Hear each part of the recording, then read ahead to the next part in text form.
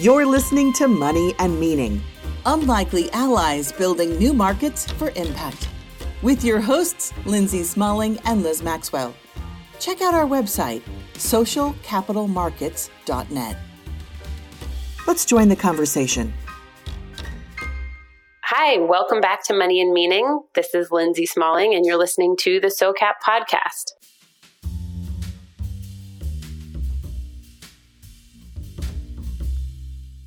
For this episode, we're going to share a live recording from one of our SOCAP 365 events that we hosted at Impact Hub San Francisco on April 4th, 2018. This event was titled Unusual Investments, Breaking the Mold for Raising and Investing Capital. And we were featuring this conversation because there are amazing emerging investment models that are better at aligning investors with entrepreneurs in the ways that they structure terms that can incentivize long-term sustainable growth instead of just prioritizing short-term gain. And these deals tend to be less exploitative of the entrepreneur and the consumer, and they grow community wealth.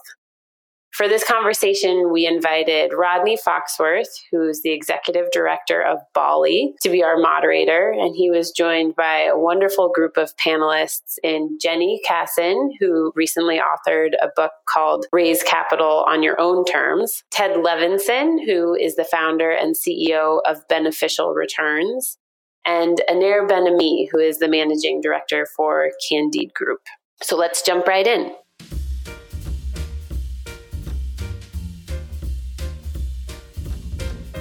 My name is Rodney Foxworth. I'm the ED for Bali, which is the Business Alliance for Local Living Economies. And so we're really here to talk about unusual investments. And I think what's really interesting is why don't we want to make these so-called unusual investments, we want to make them mainstream, right? So that's the goal, is that we want to actually make this more of a mainstream thing. And so just for some framing, I think it's really important for us to think about where we are in terms of new business creation, entrepreneurship, and equity, particularly in the US. So we're actually at a 50-year low in new business creation from entrepreneurs, which is something that's very significant. We're supposed to be a country and a place where innovation is king, and that is no longer the case. And so that's one thing. We're also dealing with significant racial wealth gaps that really impacts entrepreneurship as well. And so one of the things that I think we can all acknowledge, and I think this is why we're all here for this conversation this evening, is that the mainstream investment system is not working, right? And so I'm going to begin with just a softball question to our wonderful panelists. Oops, sorry. That was my tracking for time. So I'm going to start with a softball question and just ask, and we can begin right here with Ted. We can actually start here and wonder, and my question is, what's broken with the mainstream investment system? What's broken with the mainstream? I think something that we have broken is that there isn't a lot of creativity in our investment system. And I think that is primarily driven by people's fear that they're not going to do something right, that they're going to miss out on some big opportunity. But I think that there's a tremendous lack of creativity in the world of investment. And that's a shame because there's no lack of creativity in the world of enterprise and the world of social enterprise, which is really what appeals to me. And so my big fear is that social enterprise will continue to be stunted because the folks with the money aren't meeting the entrepreneurs where they need to be met. I'm Jenny Casson, and I help entrepreneurs raise money using quote-unquote creative strategies. And, it kind of depends what you mean by the mainstream finance system. The finance system is huge. There's so many different pieces to it. There's the public markets. But, what I really focus on is smaller businesses, private businesses, ones that are kind of in the earlier stages. And so what is mainstream finance for a business like that? And where we are in the Bay Area, a lot of people immediately think of, the way you finance a startup business is with the venture capital model, which is basically, there's the venture capital funds themselves, and then there's angel investors who use a very similar model, and that model involves investing at an early stage at a low valuation with the hope that there will be some big liquidity event within 7 to 10 years. Either the company will be sold sold or it will go public, and people think that's the mainstream model, but it's actually not the mainstream model. Very few businesses actually get funded that way, but because of where we are, and also because I don't know exactly why, but most small businesses think that that is how you raise funding, and if you can't raise funding that way, your only other option is to basically bootstrap your business. So I like to point out that there's many, many other ways to raise funding for your business. But what is wrong with the VC model? It's just not a good fit for most businesses, and the model involves a lot of, it kind of involves an assumption that maybe 1 out of 10 businesses will actually succeed in that model. And so it pushes a lot of businesses to do things that aren't really healthy or sustainable, and it leads to a lot of businesses failing that might have been incredibly successful if they had gotten a different type of funding. So I don't like to call the VC model mainstream because it's actually not, but it is the one that sucks a lot of the air out of the room and gets a lot of attention, and I think there are a lot of problems with it, and I help entrepreneurs find alternatives to that model. Thanks. I think what's great about being on a panel with people you agree with is that we then have to think about new ways to say the same thing. Well, you asked a kind of broad question in terms of the financial system as a whole. I mean, I would say that in our approach to investing in general, we like to say we care just as much about the how as we do about the what. So not necessarily what a business does. Is it in a healthcare or energy or food, but really the how it treats its stakeholders, what the incentives are, who wins when the business succeeds, who loses when the business fails. So I think that's where probably the financial system fails, right? It's the ownership is typically a speculative ownership. It's not. It's absentee ownership. It seeks to maximize profits at the expense of other stakeholders. When there is a success, right? When a business succeeds and there's a liquidity event, et cetera, who gains or how many people gain from that, right? How many of the workers? How many of the how much does the community gain? Typically the gains accrue to a very small number of people, right? Very small number of investors, very small number of founders, right? And vice versa, kind of who loses. It's the tails I win, heads you lose sort of playbook, right? And so I would say that's sort of, I would say, a general statement that applies to most asset classes, certainly applies to venture capital. Thanks. And so what's really interesting as well is that, on that coin flip analogy, unfortunately, it seems like most people are actually on the losing end of that, right? Unfortunately, right? And so just because the level's set, because I think we probably have some diversity in terms of the crowd and around just sort of like what you do. And so what we have represented on the panel is really interesting because, like, for example, Anir represents family offices. Jenny has this phenomenal approach around everyone becoming an investor. And Ted, you actually raise capital from philanthropy and foundations. And so I just want, if you could speak a little bit about how your unique positioning allows you to actually structure some of these alternative deals, right? Because there are differences in terms of if you're raising philanthropic capital, if you're representing a family office, right? What are the unique challenges and opportunities that you have for actually structuring some of these deals? And so, actually, I don't know, Ted, do you want to start? So at Beneficial Returns, we make loans to social enterprises operating in Latin America and Southeast Asia addressing poverty. And we finance equipment so that they can grow and do more of what they're already doing. To make those loans, we borrow money from family foundations and donor-advised funds, which are like mini family foundations. And our investors share my view about investing. So I would describe mainstream, normal, old-fashioned investing as moving money based on the future that you predict. And then impact investing is moving money based on the future you want. And so being able to attract investors that share that view opens up opportunities for us to make loans that otherwise wouldn't happen. And frankly, that's the only part of the impact investing world which I find even remotely interesting. It's using finance to make something happen that otherwise wouldn't happen. And There are plenty of challenges of working with philanthropic dollars. I will not name them because I will come across as very bitter. But instead, I'll mention some of the good things about working with family foundations.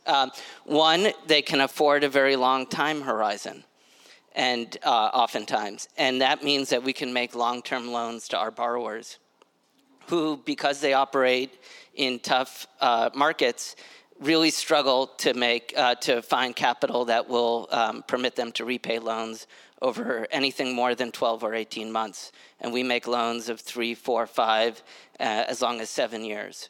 So that's one big advantage. Second, these folks already have a lot of money. They have a foundation. They have philanthropic capital. We live in the country that is where people give the largest amount of money away, which is wonderful. And yet, 800 billion of it sits in family foundations, 80 billion in donor-advised funds, waiting. They already got tax deductions, waiting to be given away. And while it's sitting there on the sidelines, it's not doing a lot of good. And so we give folks an opportunity to put that money to work.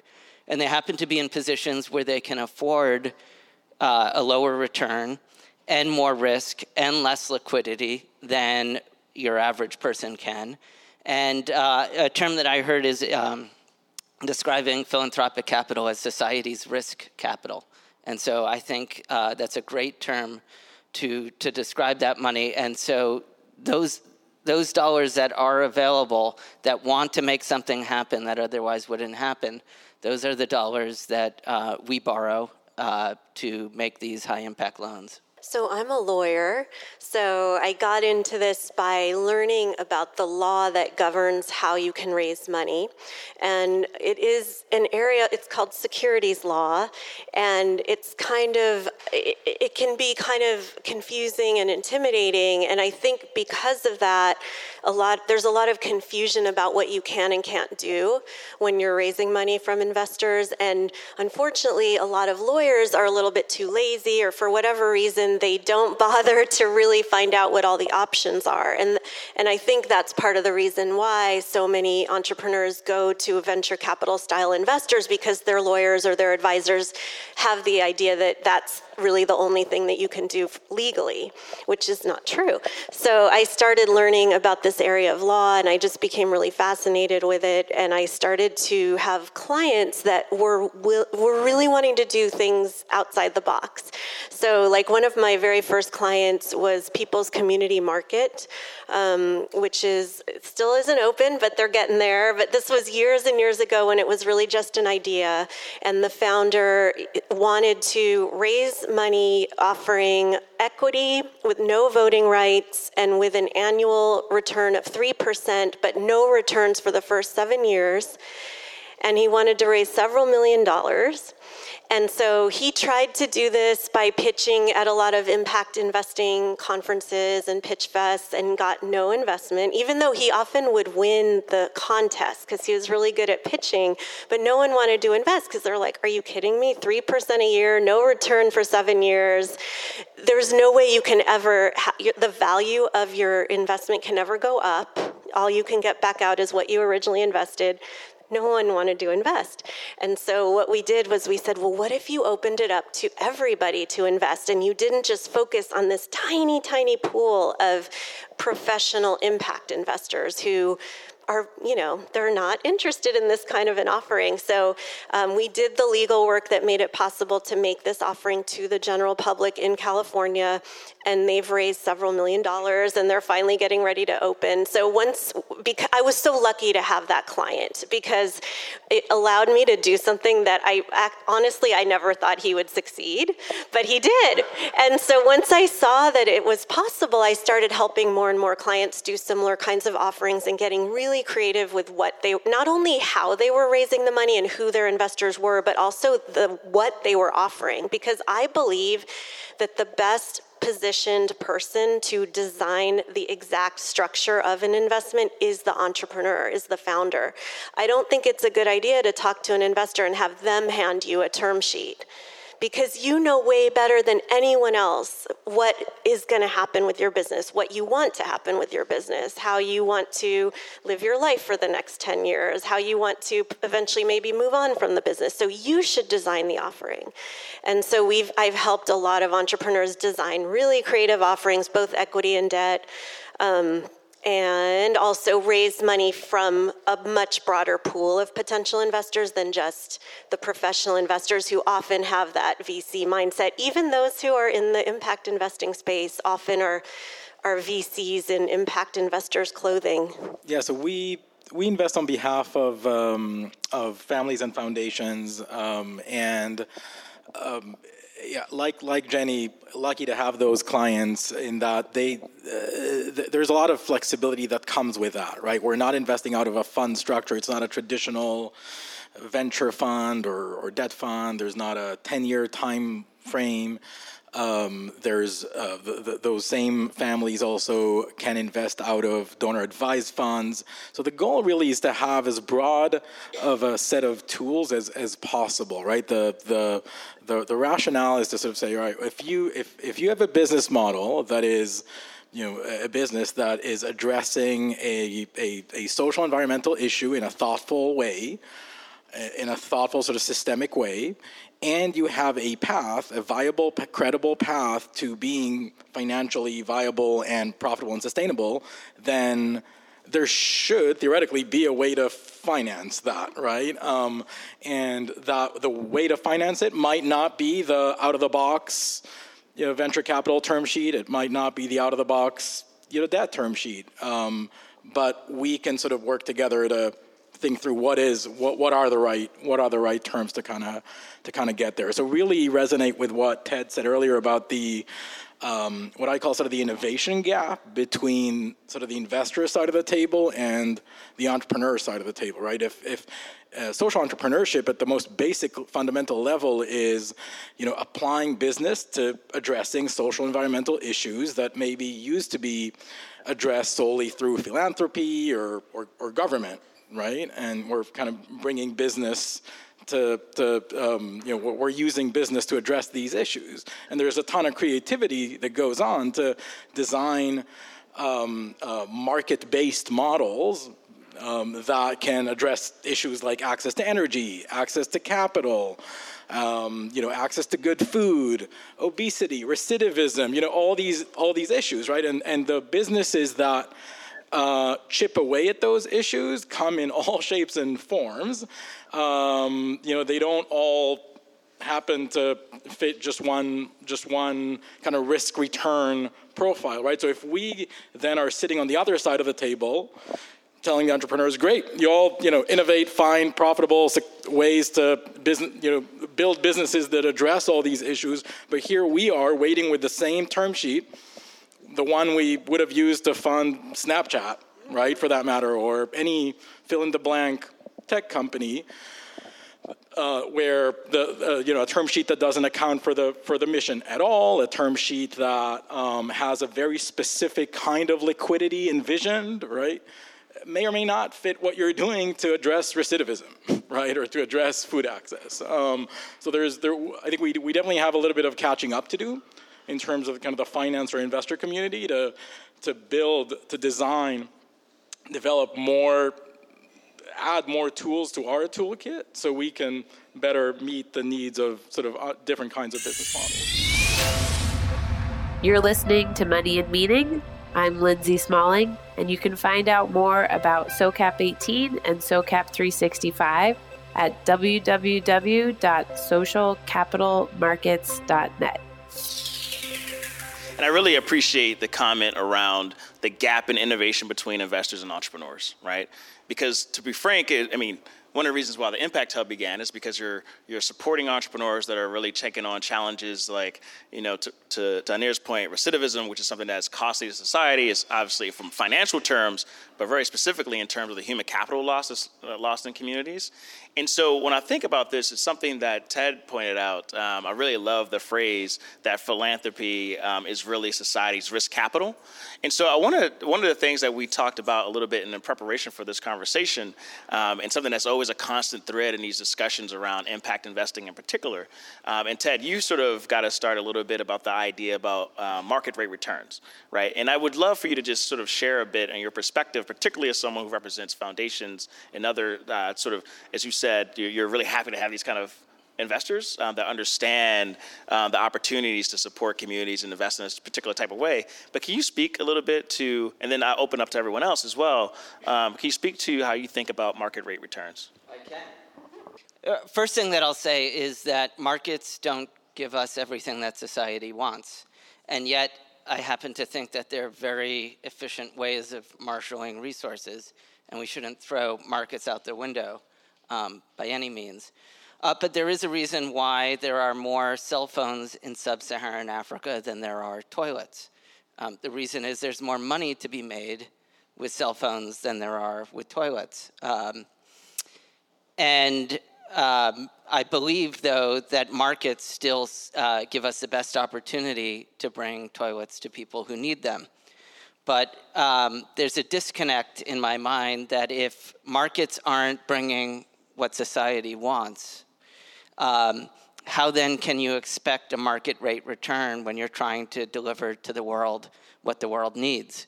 So I think that there's a, I don't know if tautology is the right word or not, but there's a problem. It's messed up. It's messed up that folks are looking for this market rate risk and market rate return, but they want to fix broken markets. And so something has to give. And so I believe that we don't need to throw out markets at all. In fact, they present our best opportunity to fix things. But we do need to adjust our expectations if we're if we're making investments. I just don't think it's fair to expect market failures, market solutions to market failures that also produce market returns. Something's got to give. And what I always say on this topic is let's really be let's do our due diligence before saying what is a market rate return. Because, you know, how many angel investors have you talked to who, if you ask them, you know, how much money have you made on all those investments you've made? Oh, nothing yet. So, and then the Kauffman Foundation did a study of venture capital investing and found that the average return was 0 to negative. Yes, there are some VC funds who have really made huge amounts of money, but on average, those funds are making 0 to negative returns for their investors. So I hate to have this idea that, like, if I have a client that pays a 5% annual return, and it's not guaranteed, but it's a target, and they have paid it every year. Sometimes they might pay a little bit more, but they basically pay a 5% annual dividend, and they've raised about $20 million. They have people lining up to invest in their company every time they open up the investment opportunity. And, you know, some people might say 5%, that's really not very good, but here's a case where people are lining up to make this investment. And I think partially that's because 5% is actually a good return if you can count on it every year. And second of all, it's a very awesome mission-driven company that people want to be a part of. So I just, you know, if the return that you're able to pay out of your business doesn't look like a VC-style return, don't assume that that means that you won't be able to find investors. You know, I mentioned People's Community Market, 3% a year, no guarantee. So just what is market rate is a lot more complicated than what some people would have you believe. If I can add a comment, you want to hear a really bad return? Negative 100%. You know who gets those returns? Anybody who writes a check to a nonprofit, right? Foundations give away money, you and I give away money, companies give away money, guaranteed negative 100% return. And so I believe that if we can shift the conversation away, and rather than compare impact investing to the stock market or the successful VCs or any of these other, or some imaginary number out there, and look how lousy we appear in comparison, I would love instead for us to look to not to dissuade anyone from giving money away, but to point out how this can recycle philanthropic capital, and maybe change that perspective from from people. I'm tired of apologizing for lousy returns in impact investing. We actually provide phenomenal returns. They're just not all financial. This is a rich topic, right? We could just spend the next.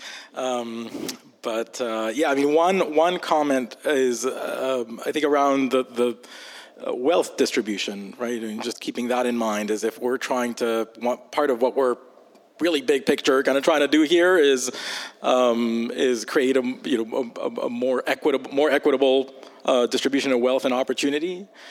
This is something we again think about in the context of outcomes for the companies we invest in. So if you're investing in a company that offers credit to, I don't know, farmers in Central America, and those farmers were made, a little bit better off perhaps through that intervention, but then the company was massively successful, and the venture capitalist or whoever, very, very wealthy individuals who invested in that company earned a 500% IRR. The outcome is you increased wealth inequality, right? Wasn't that the whole point was to decrease wealth inequality, right? But you ended up taking way more gains than you created in the community or that you were purported to help and support.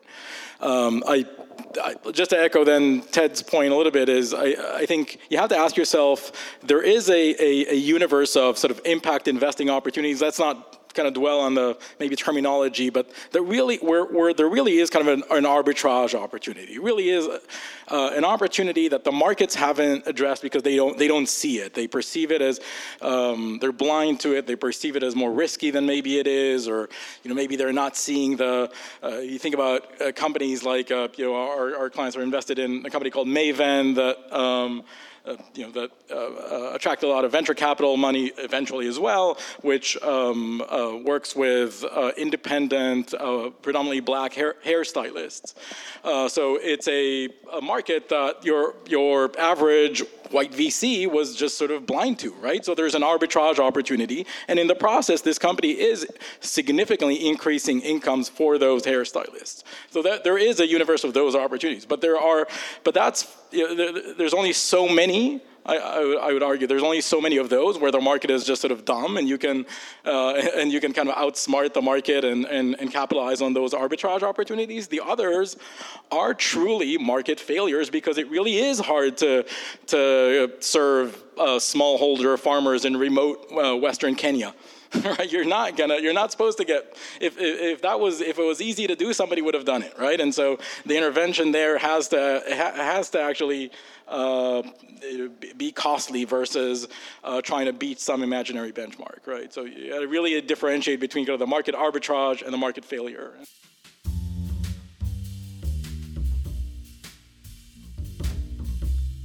I really appreciate that framing, and Maven's such a great example of this because, you pointed out it was sort of what's dumb in the market. I might push it a little bit, that there's a lot of isms, right, in the space. So, for example, with Maven, quite frankly, had you, as an African-American from Baltimore, right, had you gone to, like, my mom, for example, she would have known there was a huge opportunity here, right? And so, there's the side of it when we think about this in terms of who's making investments, right? And so there are significant market gaps oftentimes because you can't see those opportunities are invisible. So I appreciate you for you lifting that up.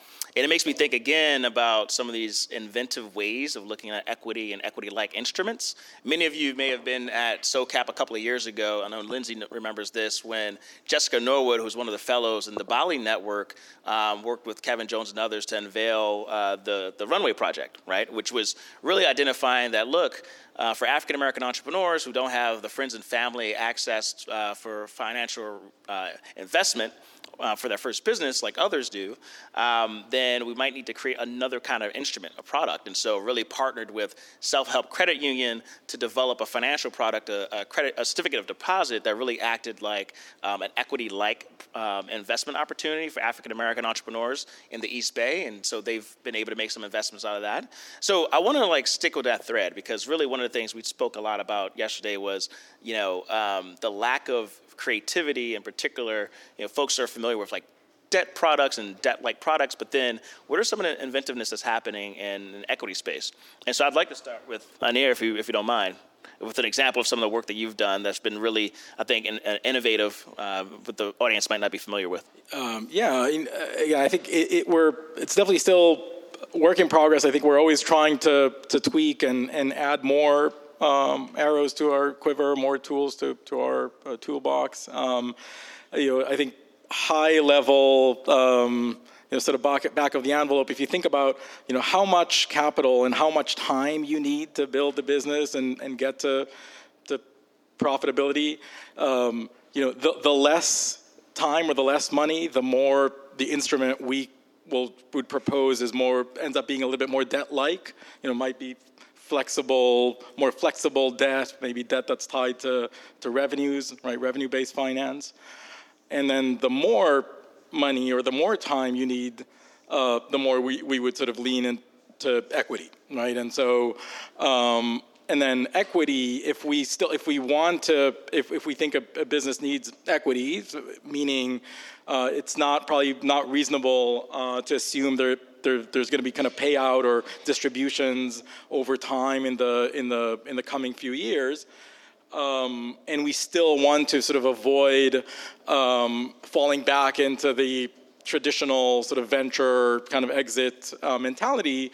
We have used redemption rights or put options for our equity investments, which basically means that we collectively sort of agree that at a certain point in time, assuming the business is healthy and profitable and can take on some more conventional debt at that stage and can buy our shares back, sometimes at a predetermined preset price, sometimes not.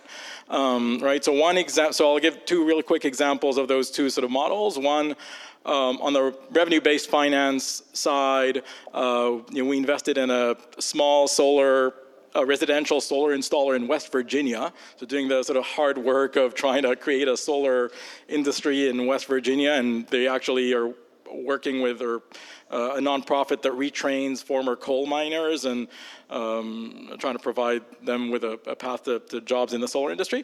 So this worked well, in our opinion, for that revenue-based financing model, because it's a company that just needed a relatively small amount of money. It was a roughly $300,000 investment. They're a pretty lean business, so they would become profitable at about $2 million in sales. They could start being profitable. So, the numbers kind of worked there, and it was we designed a loan that had some very low sort of base interest rate, and then if they exceed some sales level, we would also get some additional payments through revenue shares, up to some maximum amount. I think it was 2x our investment. I don't recall exactly. So that worked well for that business. And then another example, more on the equity side, a company called Uncommon Cacao that connects cacao growers in the developing world with chocolate makers in the U.S., and they've raised a couple $1 million now, so a little bit more. And we knew it would take a few years for them to become profitable. It wasn't a next year sort of thing. It was break even or where we think the company needs to be to be sort of a profitable, self-sustaining business was probably more around $10 or $15 million in sales, right? So need a little bit more runway, and so that was an equity investment. Not to get into a lot of the details, pretty conventional, but we mutually sort of agreed that we're not necessarily assuming that they would exit, that they would sell the business to anyone. It's a possibility, although given sort of how uniquely they approach the supply chain, it's not clear how they would integrate into another bigger supply chain player. And so the idea there is, again, if they are a $10, $15 million revenue business and are reasonably profitable, at that stage they can take on some more conventional debt and use some of that capital to buy our shares back. And we also specified sort of the mechanism for how the price would be determined at that stage. But that's sort of envisioned to happen over years sort of 7 to 9 of our investment or so. Thanks. And so, Ted, I wanted to go to you for a moment because there's a way that you've actually structured with beneficial returns, a way to incentivize your investees to actually achieve their impact measures. So can you speak a little bit about that? Yeah, I wouldn't call it incentivize. I would call it reward. But first, I'm tired of you asking all the questions. I have a question for you. What is the point of the tonic what's the point of the tonic in a gin and tonic? It's not a joke. It's a good question. What's the point of the tonic? You tell me. It's to just, it's what carries the gin, right? Everybody wants the gin. The tonic is, okay, the tonic's just there to bring the gin to your lips. And I think that we forget, why do we do this? Why do we do impact investing? It's for the impact. It's not for the investing. The investing's a tonic. That's just a thing that moves. We want impact, right? For everyone on the stage, sure, but it made sense to me. But if you want, I consider a successful loan has really two things. One, you get paid back. And two, the borrower has deep impact. And so I think we ought to reward them for that. So we've adopted something that's incredibly simple. Anyone else that makes loans could do the same. But we offer to our borrowers that we will waive the final loan payment, if they've made all the others on time, and if they have achieved or exceeded an impact metric. And we have them set that metric, and we have them report on whether they've done it or not. So this is not a penalty if they fall short. We don't doubt them. If they've made 59 payments on time and they tell us that they've had their desired goal of installing biodigesters for small-scale farmers, we believe them. If they tell us they've installed solar panels in homes that previously had no electricity, we believe them. And the net financial impact of that works out to about 0.5%. So we earn less, but we're doing it for the impact. And I think it's important to remind ourselves of that and to reward that when it happens. And also to be mindful of the fact that removing that final payment makes it a little easier for them to increase their impact. And that's why we're doing this.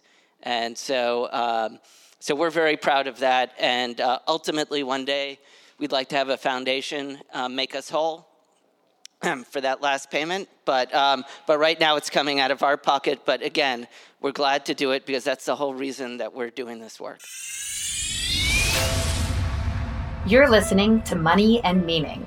You can find out more about SOCAP at our website, socialcapitalmarkets.net. with a list of our upcoming events, including our annual conference at the Fort Mason Center in San Francisco, October 23rd to 26th, 2018.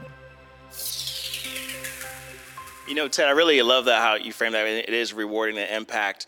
And one of the things that comes up quite often with social entrepreneurs, particularly when I think about the ones in our network, but just in general, it's almost like you're being penalized to create impact because it's not like you're oftentimes you have to make the same kind of return and also make the social impact. And so sort of, one of the frustrations that I hear quite a bit is, we're doing both. We're doing the hardest thing to do and yet being penalized for creating social impact, creating environmental impact in a positive way, and also having to return to our earlier conversation around market rate return.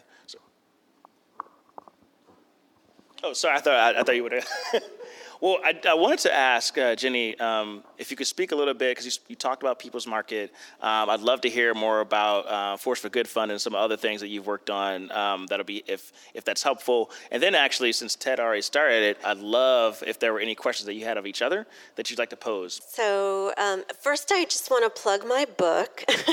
This just came out in October, and one of the chapters actually goes through a 5-step process to help you design your term sheet. So, should it be equity? Should it be debt? How should investors get paid? So it'll help you kind of do some of the creative design that Anera was talking about. And I think I feel like it's the art part of raising money. You're like creating a work of art when you're designing what it is you're offering to investors. So take your time, really think through the implications. I mean, you hear a lot of stories of entrepreneurs who raise money in a way that wasn't really the right fit, maybe because the investor handed them the term sheet and then many nightmares ensue. But I want to talk about Force for Good Fund. So I've been helping entrepreneurs raise money for about 12 years, and we've had some great success stories, but I do see them struggle a lot. And so I said, you know what? I want to create a fund. I want to be on I do some investing in my clients, but it's, fairly small amounts. So I was like, I really want to create a fund so we can really start investing in businesses like my clients. So I got together with Lift Economy, which is a really great management consulting firm that has amazing mission-driven clients.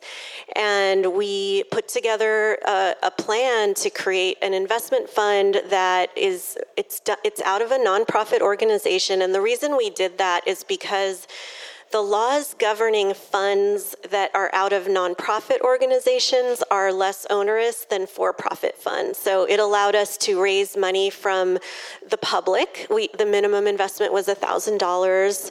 How many investors did we end up with? I can't remember, 100 or so. 120. So we have 120 investors. We raised over 1.1 million. It was a pilot fund. We've just deployed investments in 13 really amazing businesses. And, we created each investment to really fit each business's particular situation. There's no exits expected, although, if one happens, great. But if that does, we will still get paid back whether there's an exit or not because we've designed it that way. So we're really, really proud of the Force for Good Fund, and we hope to do more of that. And it was another example of something where we raised a fairly large amount of money with a fairly high risk offering and a fairly low return.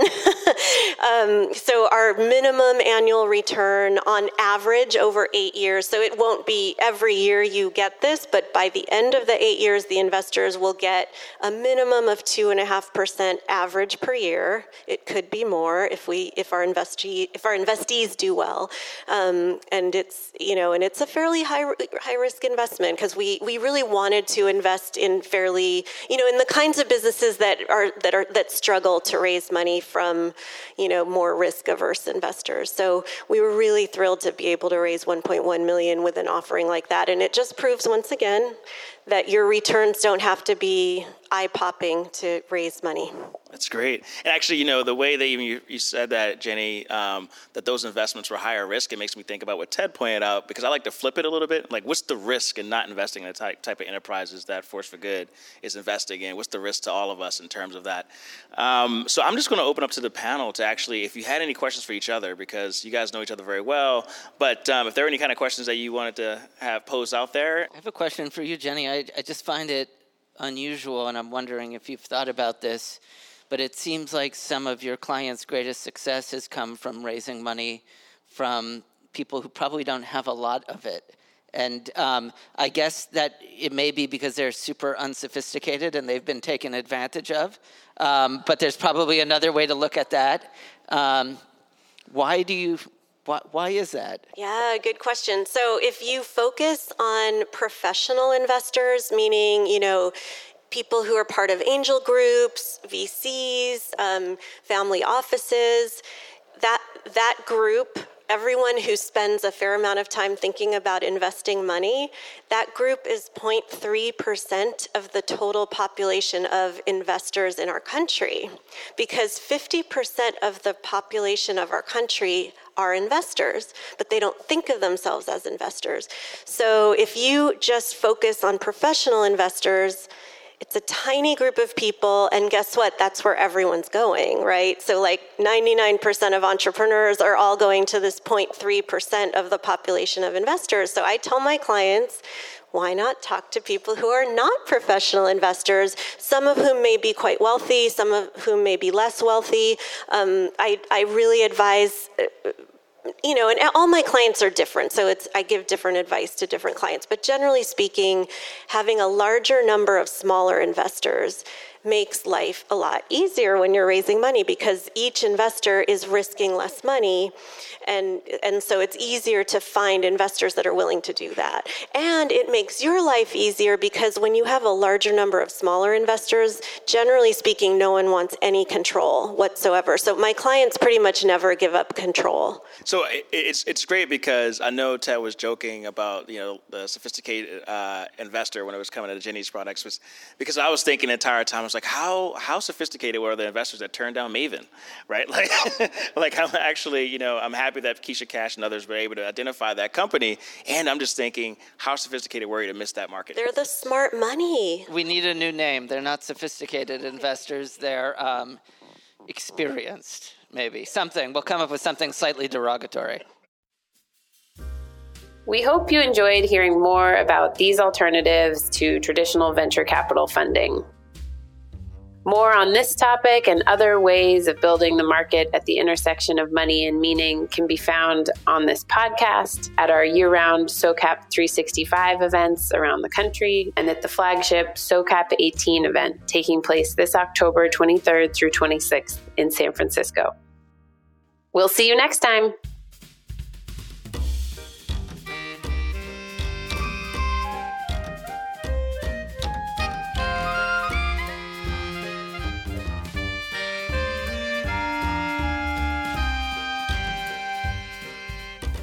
You've been listening to Money and Meaning, Unlikely Allies Building New Markets for Impact, with your hosts, Lindsay Smalling and Liz Maxwell. You can subscribe to this podcast on Apple Podcasts, Google Play, Spotify, or wherever podcasts are heard. To learn more about what you've heard, check out our website, socialcapitalmarkets.net. You can also follow us at SOCAP Markets on Twitter and Instagram. Thanks for listening.